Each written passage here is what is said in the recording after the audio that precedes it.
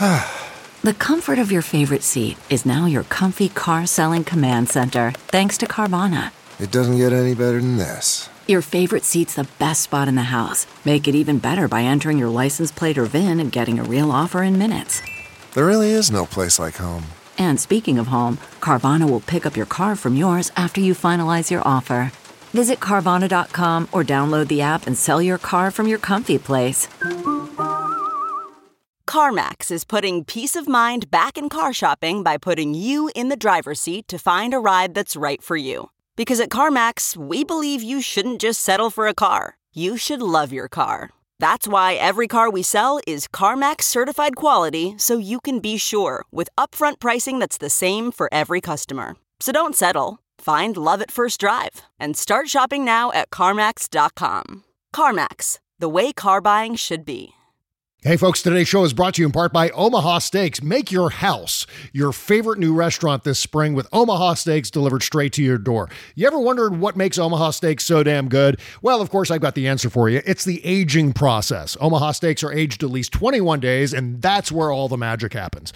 Try these mouth-watering steaks in the Butcher's Bestsellers package. Go to omahasteaks.com, enter the promo code VOICES into the search bar to save over 50% and secure exclusive pricing. Included in the Butcher's Bestsellers package are 4 iconic fork tender butcher cut filet mignons, 4 ultra juicy burgers, 4 savory pork chops, 4 kielbasa sausages, 4 rich and decadent caramel apple tartlets, my favorite thing in the world, and so much more. In addition to getting more than 50% off, you also get 4 more chicken breasts and 4 more of those delicious burgers for free.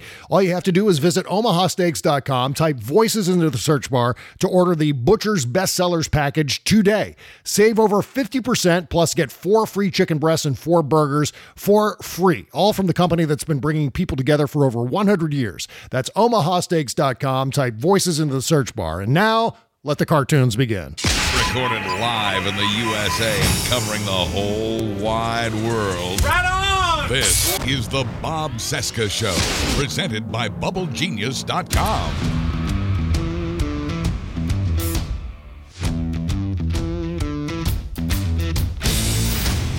From our nation's capital, it is Wednesday, March 24, 2021, and this is the interview edition of the Bob Cesca Show on the Sexy Liberal Podcast Network.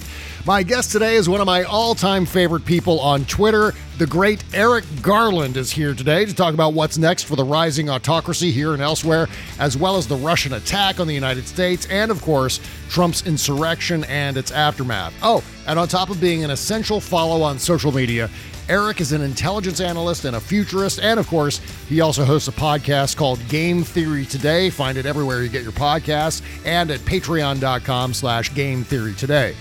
Meanwhile, if you like what you hear today, don't forget to subscribe to our bonus content at patreon.com/Bob Cesca Show. Okay, let's talk with the great Eric Garland. Eric Garland. Holy shit, it's Eric Garland. Hey, Eric, it's Bob Cesca. Yes. Hey, you're on the show, man. Finally. Holy shit. You know what? We've been trying to get this together for a couple of years now. I'm so glad that we were finally able to connect. This is great. Awesome.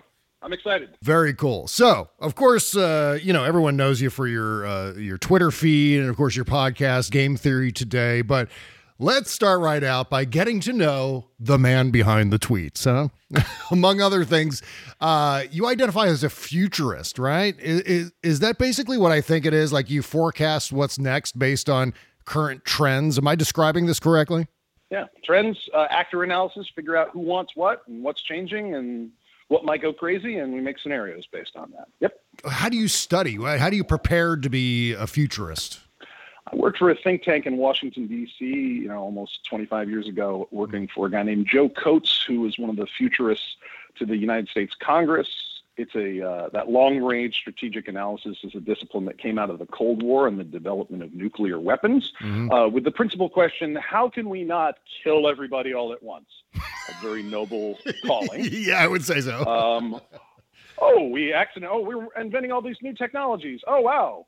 Some are very deadly. Oh, wait, now we can kill everyone all at the same time. And that sent a lot of people thinking, and that's where the think tanks in D.C. were in the 50s and 60s. Yeah. And that's where that school came out of, and those are the guys that I studied with, and that's kind of trying to predict the future has been kind of my thing ever since. Yeah, and it must be really clarifying right now to kind of know, and not in a very good way either, the past 4 years, for example, because it seems like, I know that a lot of people watching what's going on in politics and the news and going, well, Joe Biden won, so I guess everything's fine. But no, what do you think is going to happen with this trend toward autocracy in the world right now? Well, let me stretch it out way far back, because one of the best ways to understand the future is to understand the past as far as you can. The tension between democracy and autocracy, in our written records and languages that we speak, goes right back to the Greeks. Pure democracy having its failures, having a strong man in charge has its failures, and we've been literally working it out for over 2 millennia ever since. Yeah. In the 20th century, we've had modern technology applied to that. So, I kind of look at the current moment as the culmination of trends in the modern world that started in World War I and II. In fact, I think we may go back, just like we used to call World War I the Great War, and then we called it World War I after the conflagration in 1939. I think we might one day call what we've experienced in the last century, us back to our great-grandparents, as the Great War, the war for modernity or for the future. So we've had the struggle between monarchy and democracy and crazy fascists and freedom and civil rights and racial progress and LGBT progress. All that's been this big maelstrom the last 100 years. And the Trump era coalesced like all the worst parts of that. They popped out, ha, we're in charge, the bad guys won. And this cast of, like rejected Bond villains and these were like the Batman villains that ended up on the cutting room floor. They're like, that'll never work. Exactly. Yeah. A guy who wears 3 shirts and produces films and does video games, but also loves Italian fascism. It's amazing. They have their own garish costumes and everything. I mean, Donald Trump is the most garishly ornate president that we've had in a long time, between the baggy suits and the face makeup and the hair. It's a whole package. And the same with Roger Stone. Roger Stone's another one. Really, and you mentioned Steve Bannon. They could all literally be pulled out of like Dick Tracy comics or, some of the worst Batman comics too, right? This is the thing. Bob, I didn't say Steve Bannon, and you knew it was Bannon. I mean, well, who else wears 3 shirts? I mean, come on. That's right. This is what makes me think that. The fact that if you line up a picture of Stephen Miller and Joseph Goebbels, they look separated at birth. And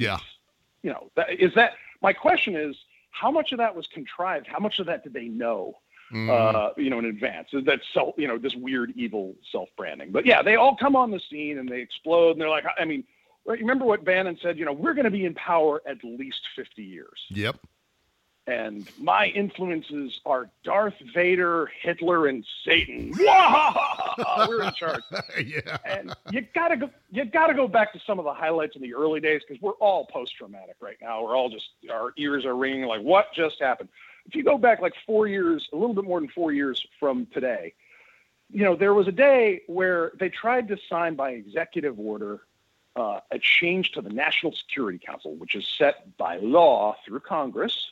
So executive orders don't necessarily work, but they tried to take the entire intelligence community and the Joint Chiefs of Staff off the National Security Council and put on Jared Kushner and Steve Bannon. Jesus. So it's like, how are you going to discuss national security without intelligence and the Pentagon? Right. How are you going to do that? Well, we're going to have, these 2 Batman villains here. And it didn't, and they tried, but it didn't work, because that's not how it works. DC's, mechanisms, kept the place together for those 4 years. So there were those like crazy things that these idiots tried, some of which have had, some really nasty damage, there's no doubt. But they didn't work all the way, and they haven't made it to that 50 years of straight power that they were discussing. However, to your point that just because we elected, a very experienced, decent president who's going to represent all Americans best he can, we're not out of the woods No. at all. So Nope. yeah, we have that to look forward to and to fight pretty hard for. What is it with Steve Bannon, by the way, and how does he fit into the autocracy thing? Because he seems like a nihilist to me. He seems like someone who's just okay with there being chaos. Is there like a long game here where he's trying to seek out some form of autocracy that would rise up out of the chaos, like power abhorring a vacuum, that sort of thing? Is that his goal? I feel like there's a lot of guys with 107 IQs, whose parents toilet trained them at too early an age, who got a whole. I mean, come on now. Like these guys, they're all I read Italian fascists like you and like 7,000 history and sociology majors, dude. Yeah, right. Like, right. yeah, we can all. Fascist idea. Ooh, you read me. I mean. It's like Otto from Fish Called Wanda, played by Kevin Kline. It's like, apes don't read Nietzsche. Yes, they do, Otto. They just don't understand it. Yeah, it's bro politics is what it is, isn't it? Well, it's slightly more sophisticated now. Where it gets interesting is we go, oh, these guys were working with Russian intelligence. Mm-hmm.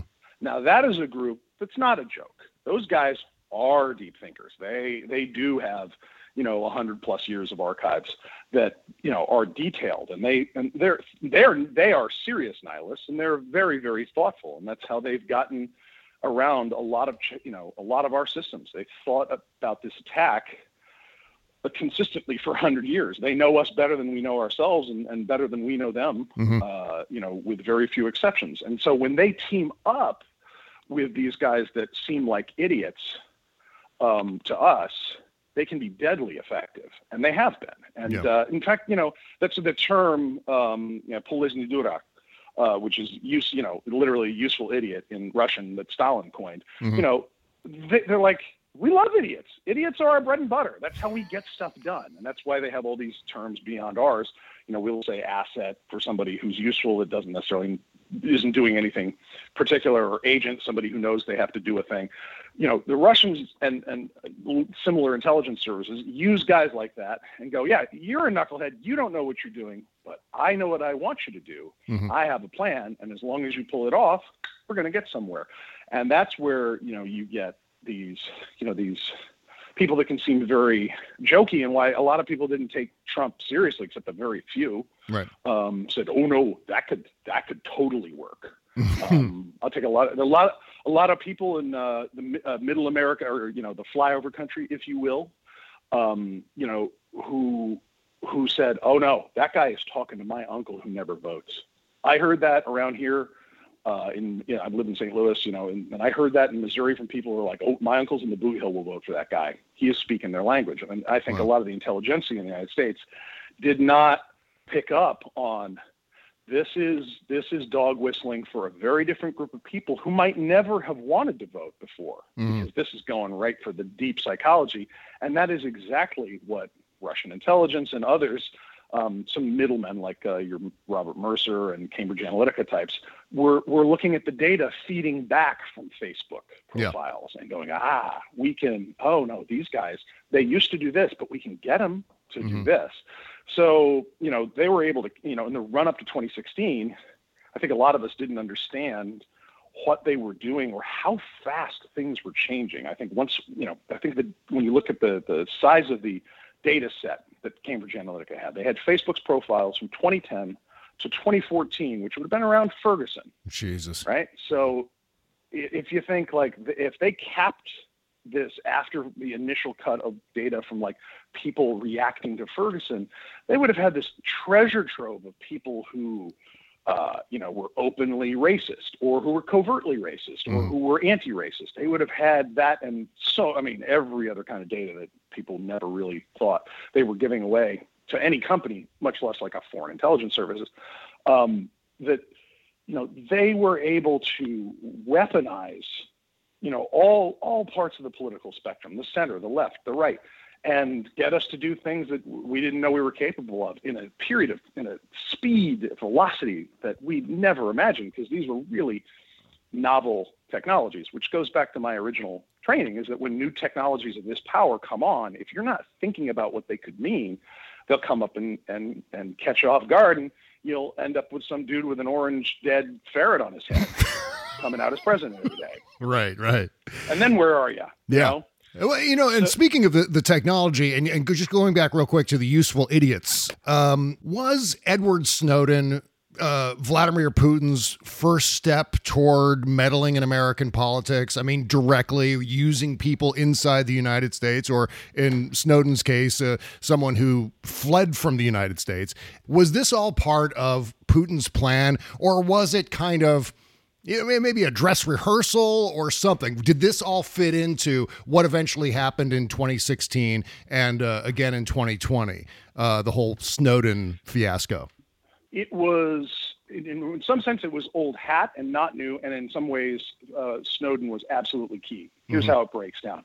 For Vladimir Putin, an experienced KGB intelligence officer, they literally go to school for political interference in other countries, which they've been doing for a century, trying to twist elections in countries all over the world since the Russian Revolution.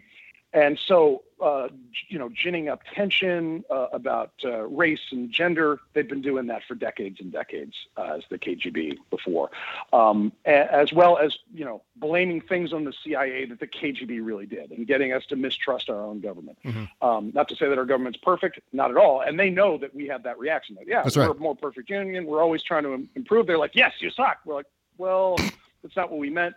But they are very practiced at trying to get Americans to not trust their institutions, so that because those institutions pose a threat to Russia. So that's they've been doing that forever. Now, had they Putin's been in charge over 20 years, so you've had a guy from the intelligence services, not from the Soviet Politburo, but a real Chekist in charge of a country. And so has Russia then been behind? Probably in some degree, a whole bunch of operations similar to Snowden to try and get us to mistrust our government. I think so. What we learn about, it'll depend on what gets declassified. But Snowden was the big game. We started with Manning's, exfiltration of data from the Pentagon using hacking tools, not just his conscience, but he got tools from Assange that would allow him into Pentagon computers he shouldn't have been into. Right. But that first cut of data, people were like, oh, maybe, the war crimes going on. But Snowden was a pivotal moment because, the Russians and the Chinese, the Iranians, the North Koreans, and others were screwing around in our computer systems and getting into our social media and getting into our video gaming communities. And so much, they were all over us. They were making profiles of us as individuals with healthcare needs and voters and all this. They were amassing as many of these data leaks as possible. If you remember, Yahoo loses 2 billion email accounts, credit agencies, healthcare companies. You put all that together. I mean, imagine if anybody had all that data about you, what your credit's like, what your health is like, what medicines you take, who your family and friends are. That's a scary amount of data, and it's been used in scary ways. So, was it perfect for Russia to come along, have this one millennial dude come out with, oh, I've got a conscience. Oh, the U.S. government's spying on you. Not all the torturers on earth are crawling around Twitter and Facebook and sucking out your credit card scores and all that. It's not, no. The people you need to worry about is the NSA, the only agency you have that we really fear, that can tell what we're doing. And so then everyone goes, oh my God, how long has this been going on? And, I just remember, former director of national intelligence, Jim Clapper, being grilled in front of the Congress, being asked these questions that the senators should have known he couldn't answer in an open setting, and having him just grit his jaw going, no, we don't spy on Americans. It's more complex than that. Do they have the tools to? Hell yeah. We pay a lot of money for those. They're good. They're good at what they do. But so the Snowden thing muddied the water about all, how intense the day-to-day fight of, trying to keep our networks that were built for open communication, and our society that is built for open communication, how vulnerable those are to people who are absolutely despots and who intend us harm. And it's a daily fight for the intelligence community to try and maintain our freedoms and the rule of law so that, people can't go snooping on you without a warrant, from the government anyhow. Companies are doing it all over the place. But it's a daily fight for those guys. And, the Russians using Snowden muddied that water brilliantly. So, I don't think it was the only, reason behind Trump, because you had, Bob, we're men of a certain age. I mean, did you ever look up in the last 4 years and go, this guy's from Iran-Contra? Like, I was mowing lawns in 87 and that guy was on TV. What the hell is he doing back? Right. Yeah, I know exactly what you're talking about. I see this, and maybe it's just absolute coincidence where it landed, the whole Snowden op aspect of all of this. And I see, Edward Snowden emerges in 2013, turns into a summer-long story where there was the drip, drip, drip of all the PowerPoint documents, and became kind of a social media thing, too. Not only on social media, but also in the blogs, where you had a lot of misinterpretation of what it was that we were looking at, or what we knew and didn't know about NSA at that point in time was often getting scrambled and exaggerated by certain members of the press, Glenn Greenwald being a centerpiece of that.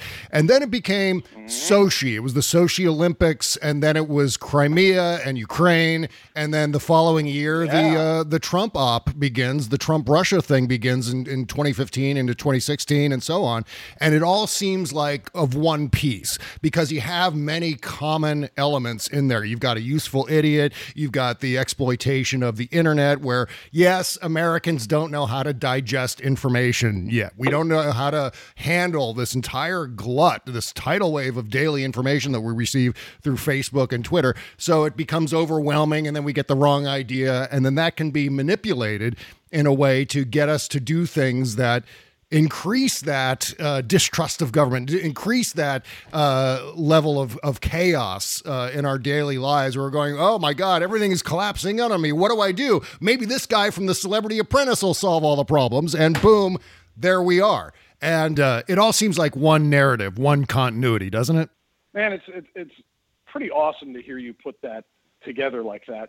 4 years, 4 years after, I in what became a cultural catchphrase in December of 2016, about a month after the election, I started a thread on Twitter that started, hey guys, it's time for some game theory, i.e. let's look at what's going on now as a big set piece, and let's look at Russia's role in it. Mm-hmm. And I, that's how what you just described, that is how I saw this. I'm like, you put all this together, how, the Iraq war going to hell, and the intelligence being wrong, and then the housing crash, and, our inability to take care of, New Orleans after Katrina, and, with this distrust in government, and then the right wing gets more right, the left wing goes off and ends up in Snowden and WikiLeaks territory, and then in walks this Queens mobster who was on TV for a decade. Mm-hmm. Maybe he'll solve this problem, because it is chaotic. It seems like, we're losing our minds here. We might as well try something new.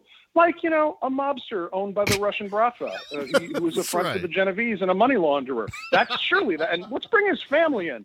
Why not? That's new. Like, yes, I could also, sleep tonight in the oven, I guess, or, I mean, there's all sorts of new things you could do. It's time for a bleach martini. It's new. You're right. Yeah, Trump actually said that. I keep forgetting. Yeah. Trump actually said, maybe put it inside. Yeah. This has ruined all forms of political satire, because whatever extreme your brain will go to on a short-term basis like this, it's, oh no, they did that. Jesus Christ. Right. We leapt into the dark on that one, and a lot of people who, otherwise would have been solid citizens, are like, well, I don't know, let's go here. Mm-hmm. And they didn't know where they were going. And frankly, I don't think the people who backed Trump thought Trump would be president. I think they were planning on Hillary being president and then shaking her administration apart and doing something different in 2020. Yeah. But, I think you do have to see, Russia's role over many years, but then also, what we weren't seeing nearly as clearly back, 4 or 5 years ago, was China's role in this, Saudi's role in this, not Israel as a nation, but the Netanyahu's gang, let's call them, their role in this. And then the domestic crew, the people who, this was not just something from foreigners. This is something we did to ourselves. Right. We don't all bear equal responsibility. We're not, not all of us have Nazi dinnerware or whatnot. With some of these billionaires I've heard, have that kind of proclivity still.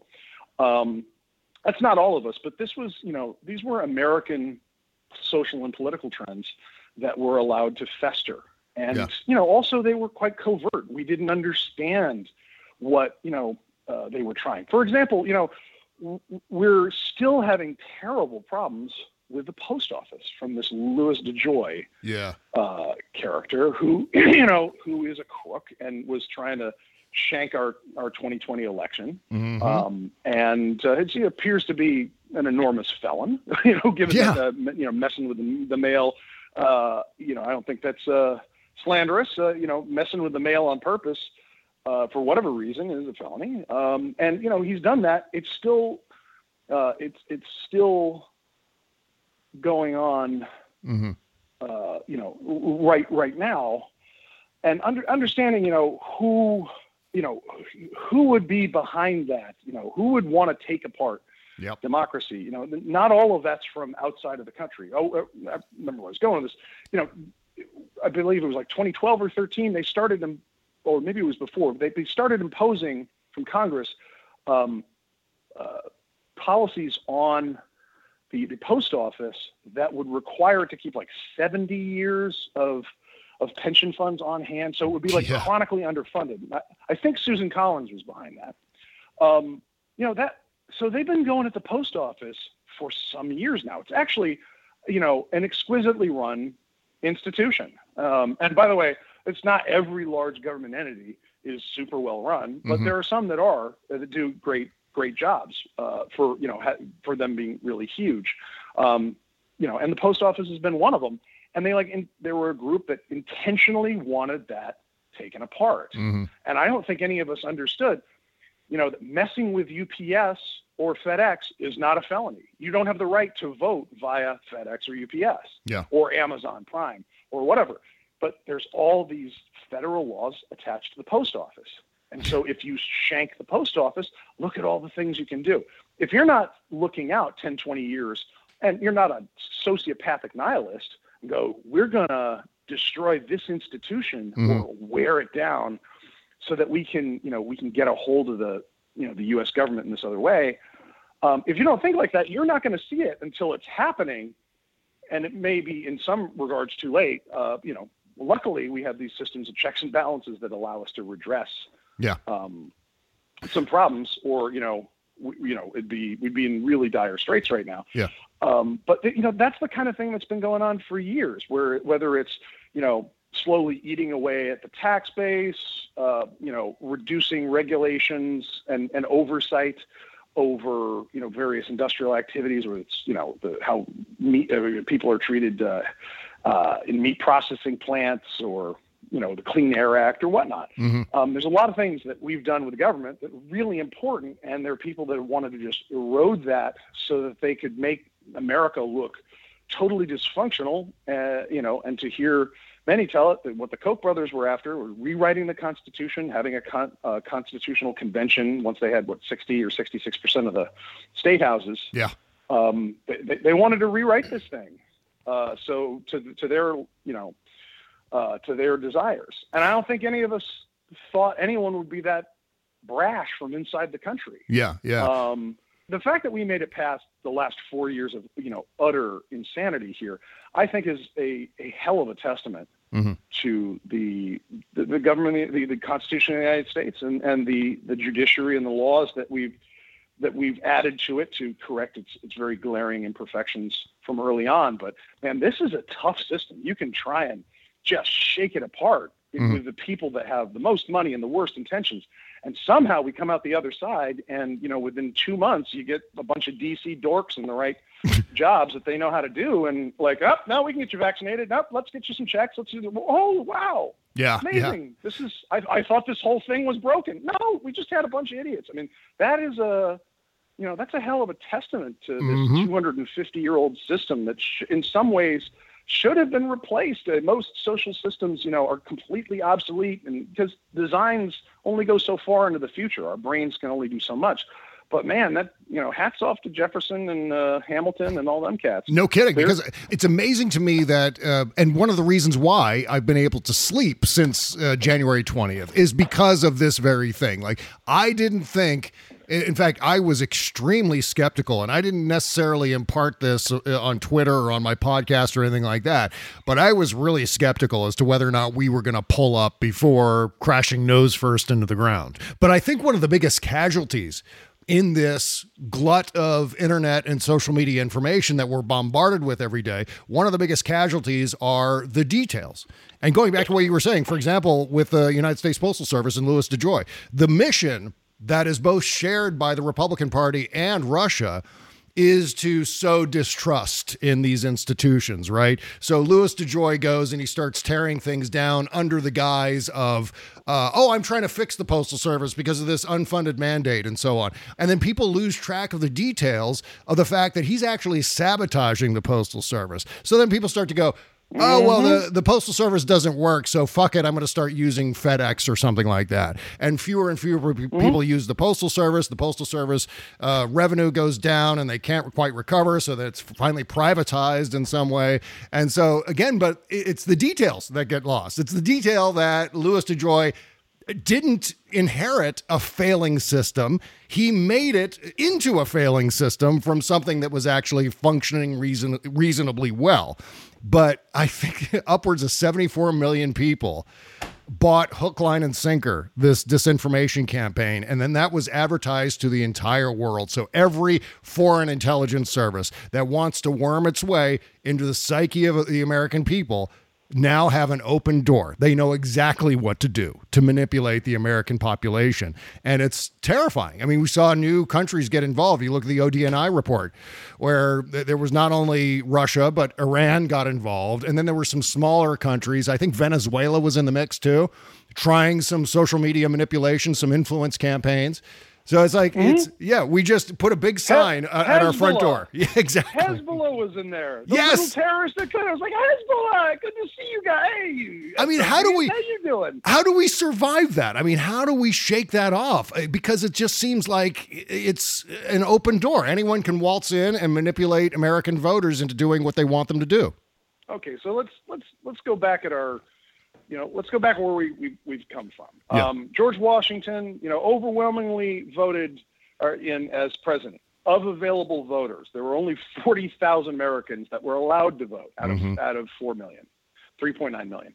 Only 1% of Americans were in the category of landholding, white males. Right.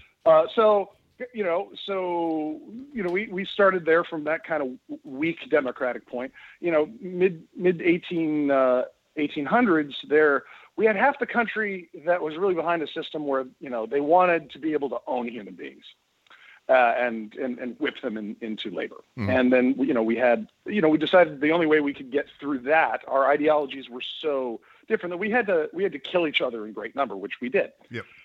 And somehow we got past that so that only 50 years later, we're able to project our power out on the globe. Even with that split. I would posit that, there are people that have fallen for some threads of foreign propaganda, which they have before. If you look at the Abwehr spy ring in the 20s and 30s from what became the Nazi Party, as well as their Soviet counterparts, America, because of its free speech, was a test lab for that initial Nazi messaging. A lot of people don't know that the R&D lab for the Nazis was America.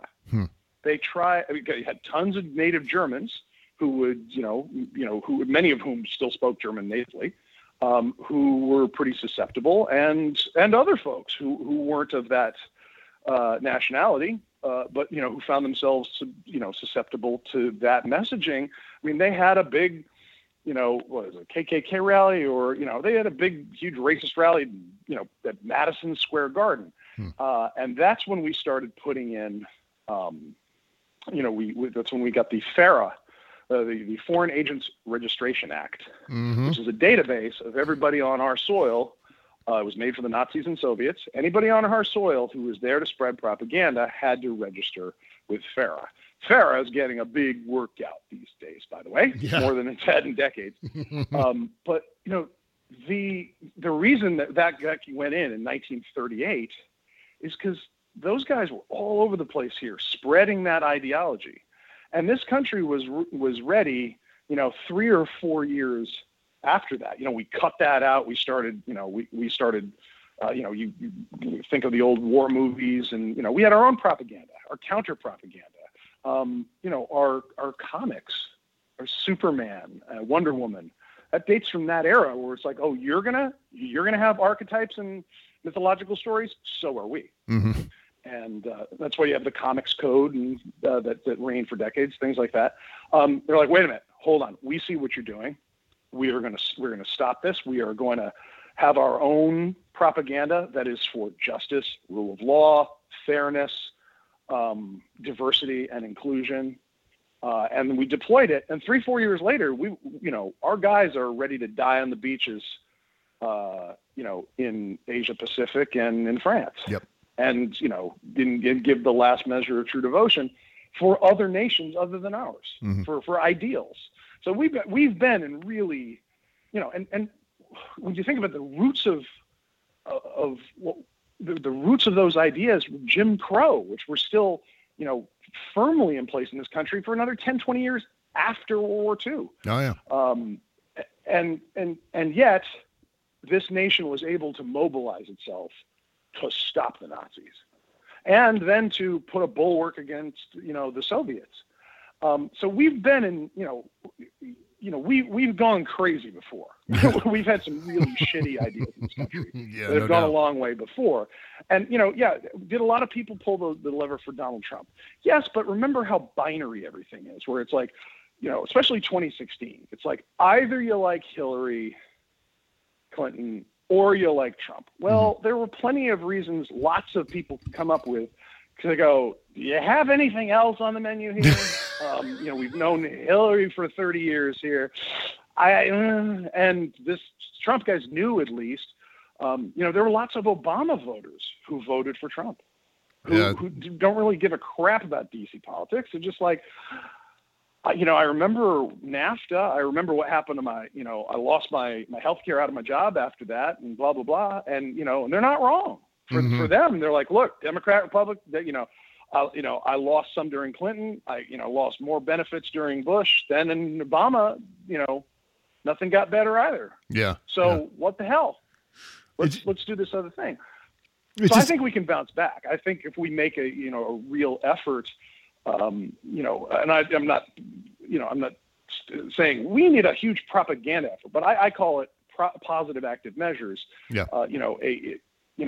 Just reinforcement of the rule of law, of the love of democracy, and of just all good things that I think we can all agree on.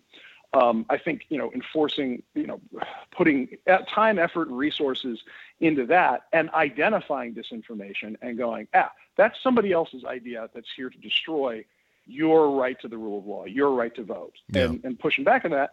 We not only can we do it, we've done it in the past and it's worked. So I remain optimistic. Okay, we'll get back to our conversation with Eric Garland here in just 1 second. But first, let's talk about the after party. Every Friday, Kimberly Johnson and I record a fourth podcast for the week, but this one's totally different from the usual Tuesday, Wednesday, Thursday shows. The Friday after party podcast is loaded with all the politics you want, while also containing uncensored, completely obscene conversations about sex, drugs, movies, television, our personal lives, all the crap we can't get away with on the free show. So please help support this podcast by subscribing to our Friday after party for just $10 per month. And you'll also get 2 postmortem shows every week included in that level of support. That's bobcescashow.com, or just click the all caps Patreon link beneath the logo at bobcesca.com. Thank you. The Bob Cesca Show. Let me ask you this, Eric. When the insurrection happened on January 6th, on some level, did you feel vindicated? I mean, at least insofar as you kind of forecasted like something like this was on the way, like some sort of culmination of this disastrous Trump presidency was going to eventually lead us towards something like this. Maybe not in terms of the details, but even a year ago, we were seeing hints of, seditionist behavior with the Liberate Michigan, Liberate Virginia, and so on, and people storming into various state government buildings and occupying the lobbies there. Many of them armed people in those places. Oh yeah. It seemed like something like this was building. So did you feel like, when it was going on, did you feel like, of course. Yeah, of course this was going to happen? Yes, but for reasons other than my own prognostication powers, it's because Roger Stone told us in 2016, this whole vote is rigged, and if you steal the Trump presidency, because he's not going to win, he's got a dead orange, rat on his head. He's not going to win. But if you steal it, America's going to be a bloodbath. You watch. Said that on the Alex Jones show. Yeah. And it was like, ooh. And Obama, we now know from declassified documents, Obama had the National Guard ready to go coast to coast because the thought, these groups that we've seen, the base, the Atomwaffen, the 3%ers, the Oath Keepers, Oath Keepers, all them. Those groups have been going on for years and years. If you go back 20, 25 years, remember we had standoffs at Ruby Ridge and some Branch Davidian types. I mean, we've had standoffs with these people that are armed, that they're anti-government. Timothy McVeigh, who of course is very well known to our new Attorney General, Merrick Garland. Yep. That's been going on for a while. They had those guys activated for 2017. The right-wing forces and the active measures purveyors / foreign agents like Roger Stone had those guys ready to make a mess of this place if Hillary got in. They were going to challenge the vote. They were going to be quite violent. And I don't know if people remember this. You use Twitter a lot. You may remember that, especially like 2017 or so, the people that were very vocal, who had platforms, who were very vocal against Trump, they referred to the resistance. A lot of them may not have seen the billboards they started testing out in certain markets of the Alex Jones show, and it says, "You, Alex Jones, InfoWars, you are the resistance." His side was supposed to be the resistance. They had that script all written. And then, the Queens mobster guy won, and they're like, and it took everybody a couple months. No one knew where to put their feet, put their hands. That's when I wrote my thing. I'm like, "Hey guys, it's Russia," and everybody freaked out. Because they didn't know what to do. But Obama was ready for, this violent uprising. Like, crap, we can't have a violent uprising if our guy won. Shit, what do we do? So then later on, they're like, if it'll be a fake vote, and his.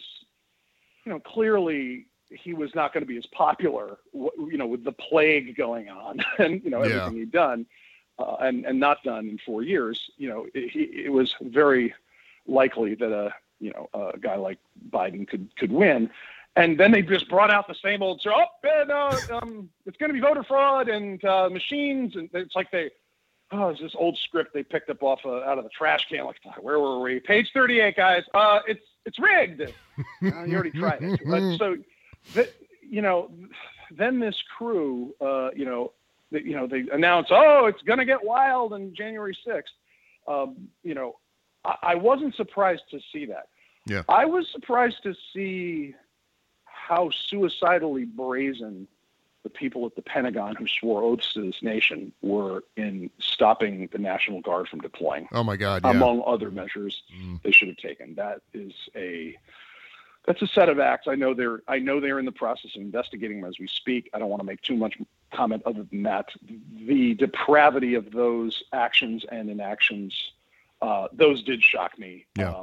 And also on the positive side, they've really eschewed the amount of honor that they're going to get for this, but the performance of the Washington, D.C. Metropolitan Police rushing to be kind of the last bulwark to keep those people from their goal of potentially murdering elected officials. What those officers gave themselves on that day is truly inspiring, and they've really not been celebrated enough, and Yeah. they will be at some point, I hope. Mhm. So Yeah, that's on the good side.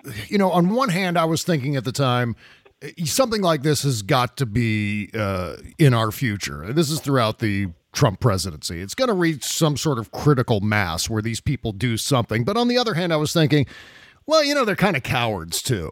They're kind of keyboard warriors where they're fine in their 8chan threads and so on. But when they actually get out in public, they're not the, 12-foot warriors that they kind of make themselves out to be on social media. So I thought, they're ultimately not really that big of a threat. But of course, I was completely wrong about that. And it turned out that when you get enough of them together, they're going to do shit like what they did on January 6th. And so, it was a weird thing. I've seen them running before. That's, I've seen them at other protests where they've had to run a certain distance, like a block. And I thought, hey, you know what? If it comes down to a civil war, at least we can outrun them. You know what I mean? Like I saw, you know what it was? I saw a bunch of Trump supporters at an outdoor rally, running across an airport tarmac. And I was like, oh, look at them.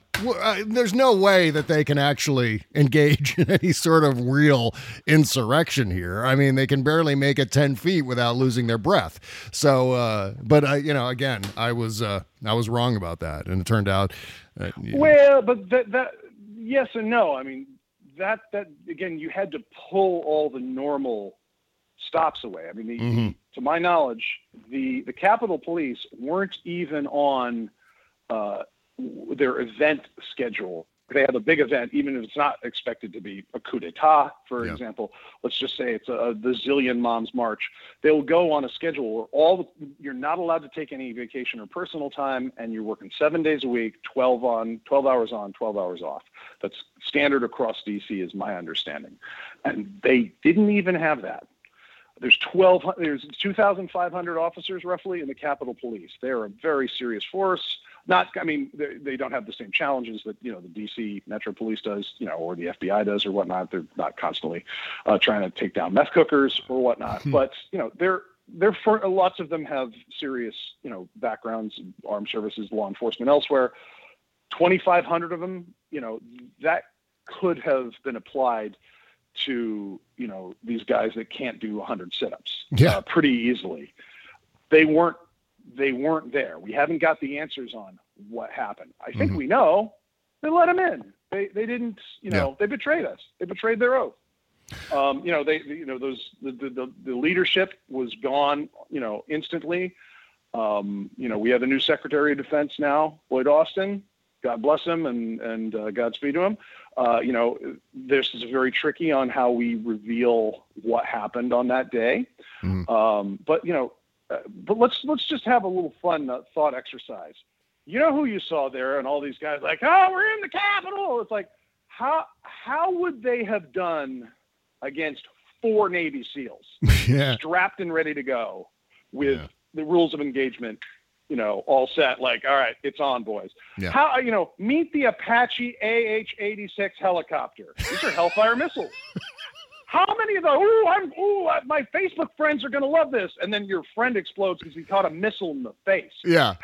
How long would they have been there? Like, Nancy Pelosi, I'm going to poop in her office. When, the company, Bravo company from 8th and I Marine Barracks down the street. Yeah. If they deployed, with bayonets fixed, how long would that have got? The Q Shaman, how long would he have lasted against Bravo company?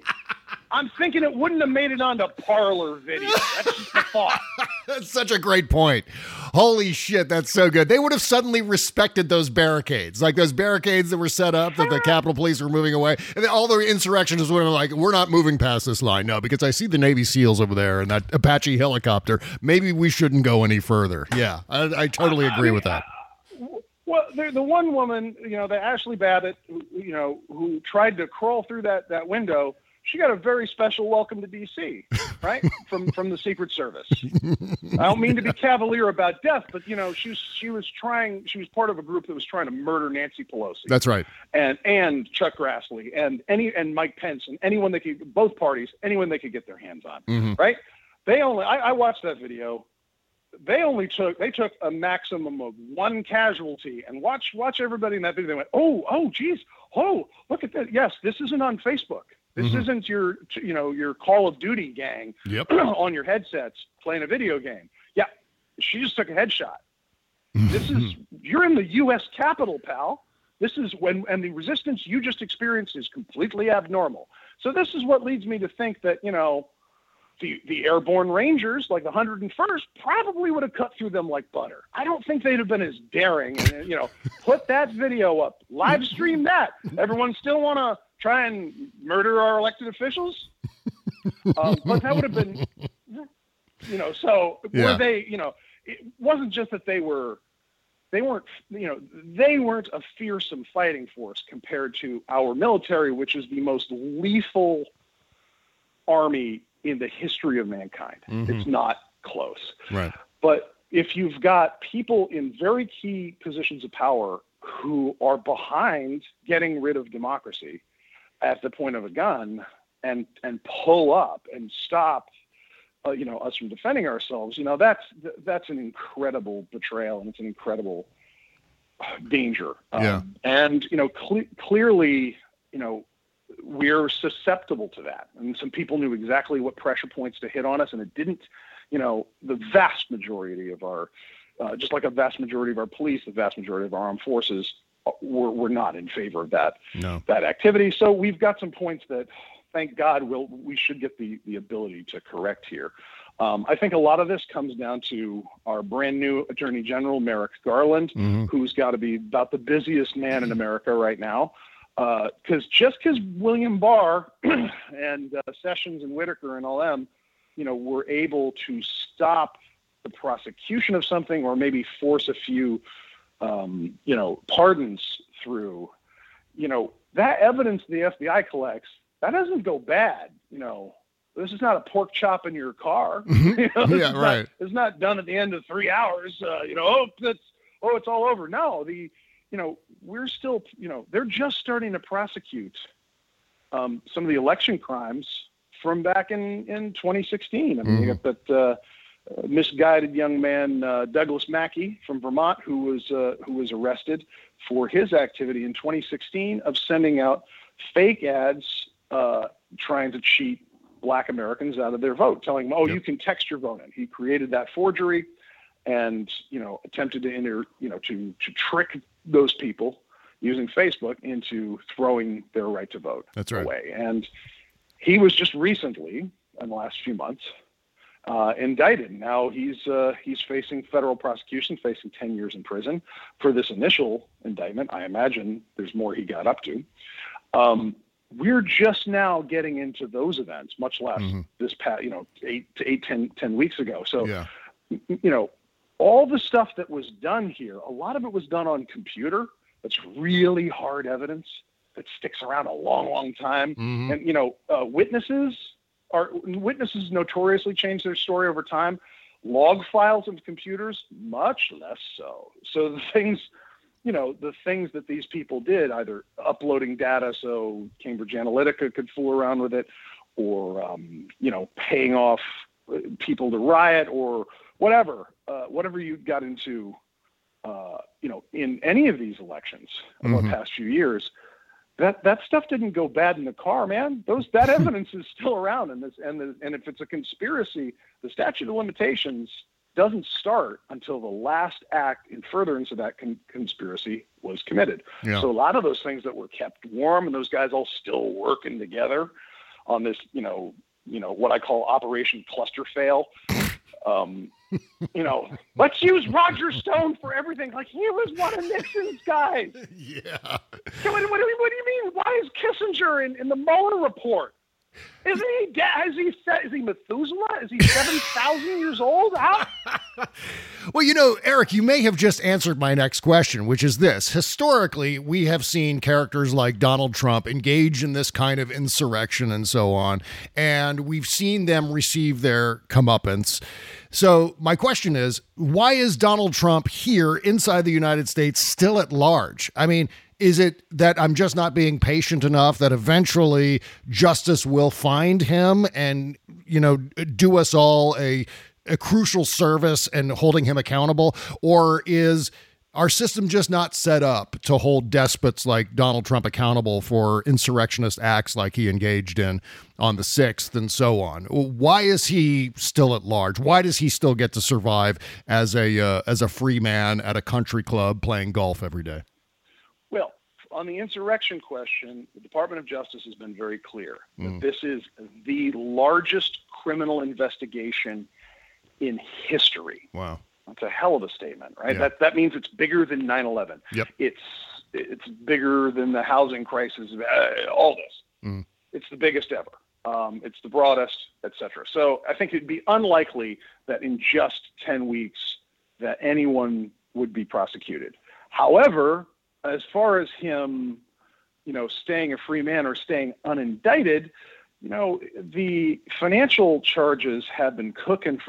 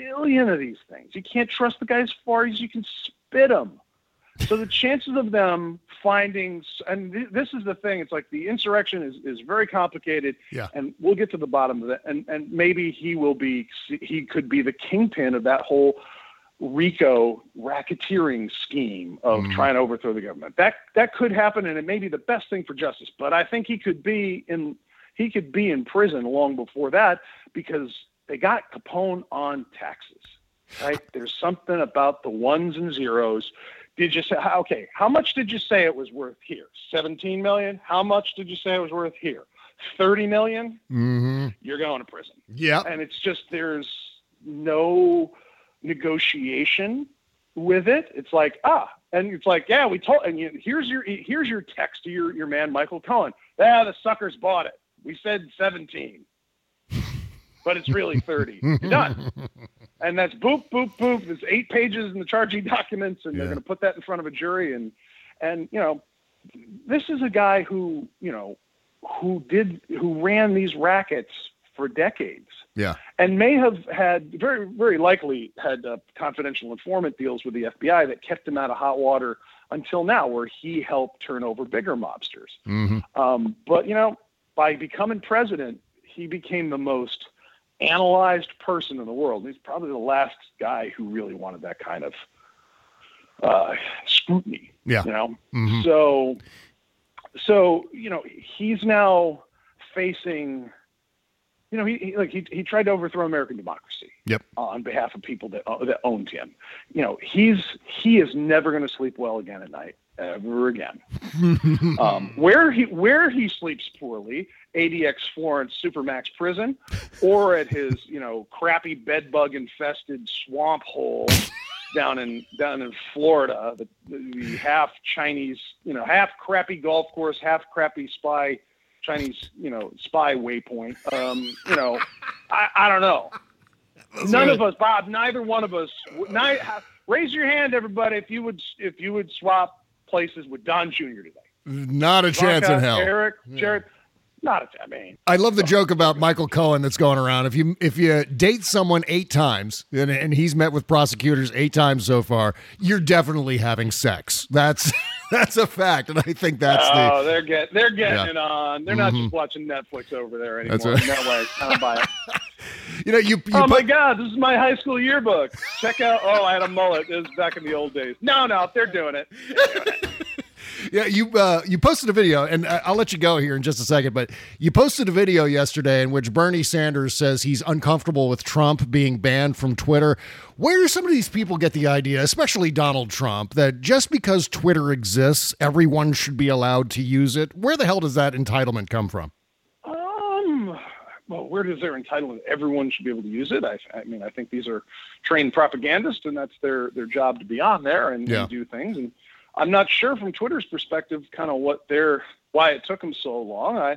I admit that it could be a sticky wicket, but I'm glad they drew the line at attempted coup d'état and destruction of democracy. I'm glad that because I have a friend who got thrown off for, I think, calling Kayleigh McEnany a bimbo, which I admit is not the most, feminist term ever, but he got permanently banned for that. And, Trump was, trying to end democracy in favor of a bunch of genocidal maniacs. That's right. I feel like, there needs to be an evening out of the terms of service, personally. Yeah.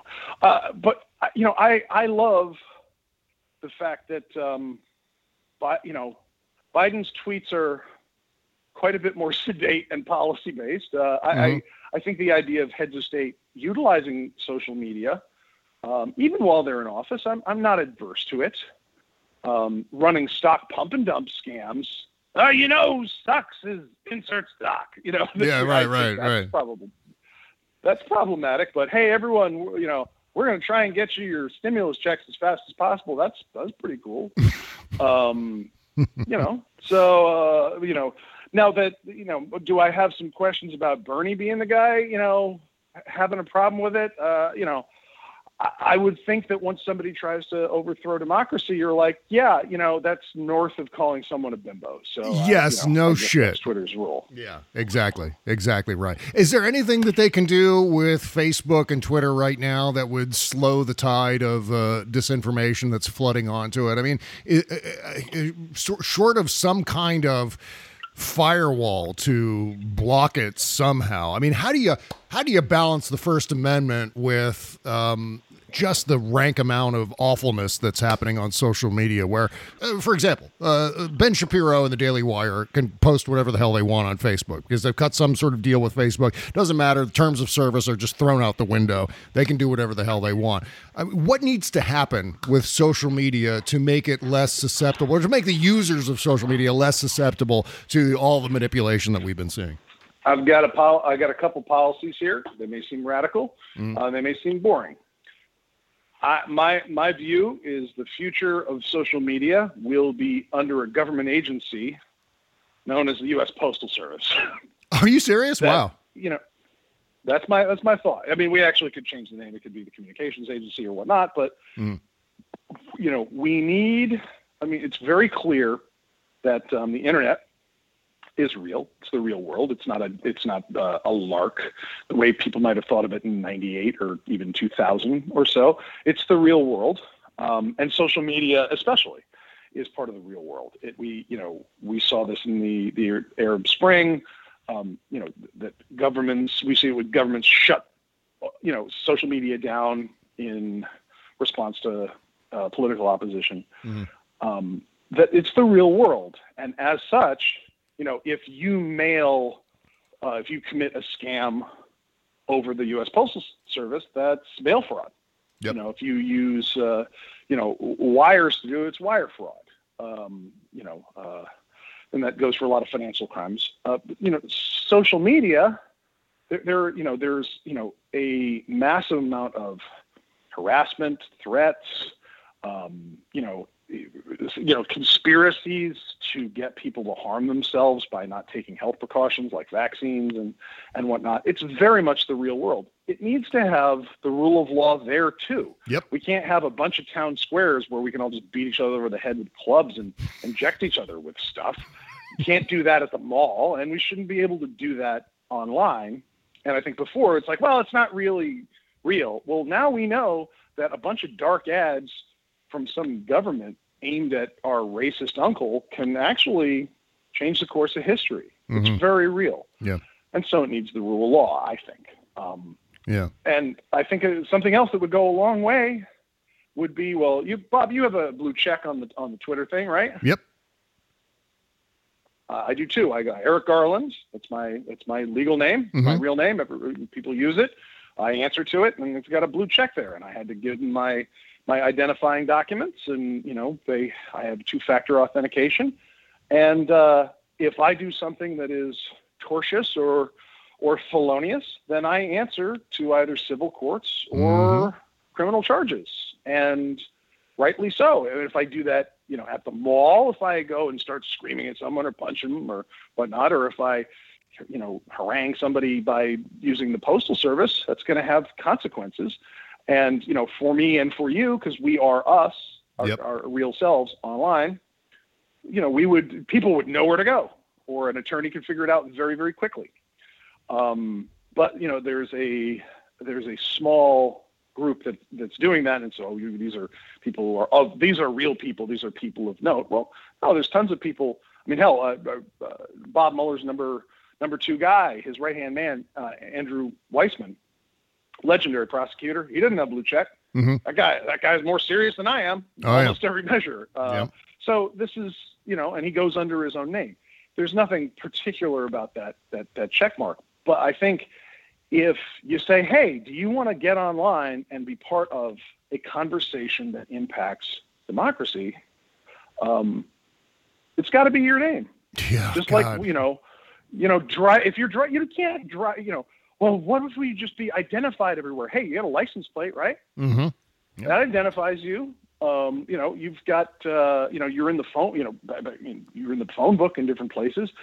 You can't just go buying things without, having an identification of who you are on that credit card. It'd be pandemonium if you could drive around anonymously, buy things completely anonymously. You don't have to put up,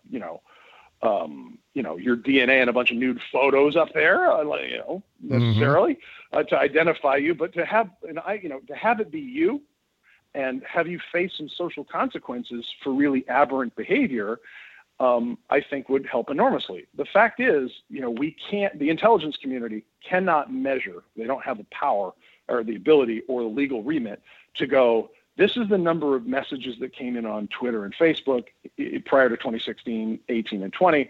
And here's the minds that were changed. They can't measure it. They've been asked that in front of Congress before. And, they give an answer that seems evasive. It's not. Yeah. They're just saying, we don't have the ability. That's your job to make that decision.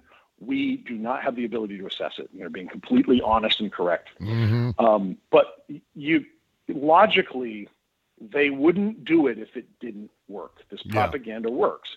We've had a bunch of Ukrainians, Russians, Moldovans, and increasingly they're spreading it out. Mexico, Ghana. I was like, oh, wow, spreading the wealth there. That are, I mean, you have these people that are pretending to be Americans and pretending to have opinions.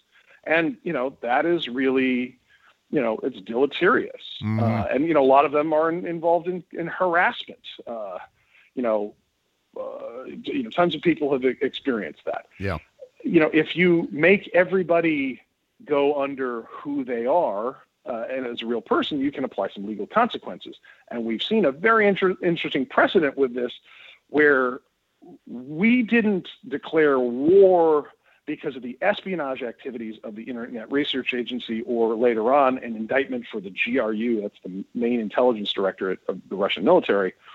That wasn't a diplomatic matter. We sent out criminal indictments. And we had the guys' names, down to their middle names, their patronymics. We knew exactly who it was, which was kind of us, showing off a little bit. Like, we know exactly who was sitting behind that computer. Yeah. You want to know how we know? We're good. But we said, the following people, Valerie, Pavlovich, Ilyishkin, and, and company. Nemetsov, I forget the first guy, but it's, it's all the, my jaw hit the floor when I read those indictments. I was like, oh my God, we've got their patronymics. We know exactly who was behind that keyboard sitting in Russian intelligence. That's wild. Yeah. But it's, you go, no, you did this. You made the fake image to try and trick Black Americans into texting their vote away. Yep. You did it. We know who you are. You spread, you said that COVID was a hoax from sitting in Moldova. You did this, you did this, you did this. I think if you start just applying the kind of responsibility that we have to have everywhere else, when we go to the public library, when we go to the grocery store, when we go to our kids' school, we don't put a paper bag over our head and throw poop around, Speak for yourself. Yeah, look, well, your mileage may vary. But, I'm not trying to shame any, any bag wearing poop flingers out there, but yeah. For all of you. No, we don't permit that and go, hey man, look, I have some very important things to say, and that's why I need a bag over my head when I throw poop all the time. God, that's so well put. Yeah. Oh my God. I feel you. I mean, sometimes I wish I could throw a tantrum and be totally sociopathic. Yeah. But instead I have my name attached to this thing, and I just, I do my thing. And I think when you, I'm trying to think of who I knew who found out the identity of a young man who was trolling her, and found where the kid lived and called his mom. It was a teenager he was doing it. He called his mom, and it just cleared everything. He did what? I mean, it was real world, very quick social consequences. Awesome. You should know your son who tweets under this is him, and he said this to me. You're kidding. No, check it out. This is why you are a must follow on Twitter at Eric Garland. Thanks, the podcast is called Game Theory Today. Find it everywhere you get your podcast, plus patreon.com/Game Theory Today to support your show. Holy shit. You are a must follow. Thank you so much for your time today, Eric. I really appreciate you checking in here, and hope to talk to you again real soon. It was great, Bob. Thanks. Thanks. Take it easy, my friend. Hold it, don't nobody move. There's finally good news on the horizon. Vaccinations are increasing, and if we're smart, the end of the pandemic could be just months away. But between now and then, it's more important than ever to be careful. People are doing more traveling and socializing as they feel the risks are diminishing, so having the right mask, the best mask, to get past the finish line is absolutely essential. And now the newdealshop.com has the gold standard N95 masks. These are NIOSH N95 masks. They have the best fit with headband straps, and they're FDA authorized and meet the strictest, most reliable standard for masks on the market. These N95 masks come in a box of 20, and they ship free immediately for you. Maybe you know someone who plans to travel and they're getting their family together for spring break. Well, if so, these N95 masks are an essential part of that plan. Go to thenewdealshop.com, thenewdealshop.com. Get N95 masks with free immediate shipping. There's a small supply in stock, shipping right now. Go to thenewdealshop.com now and get your N95 masks. Thank you.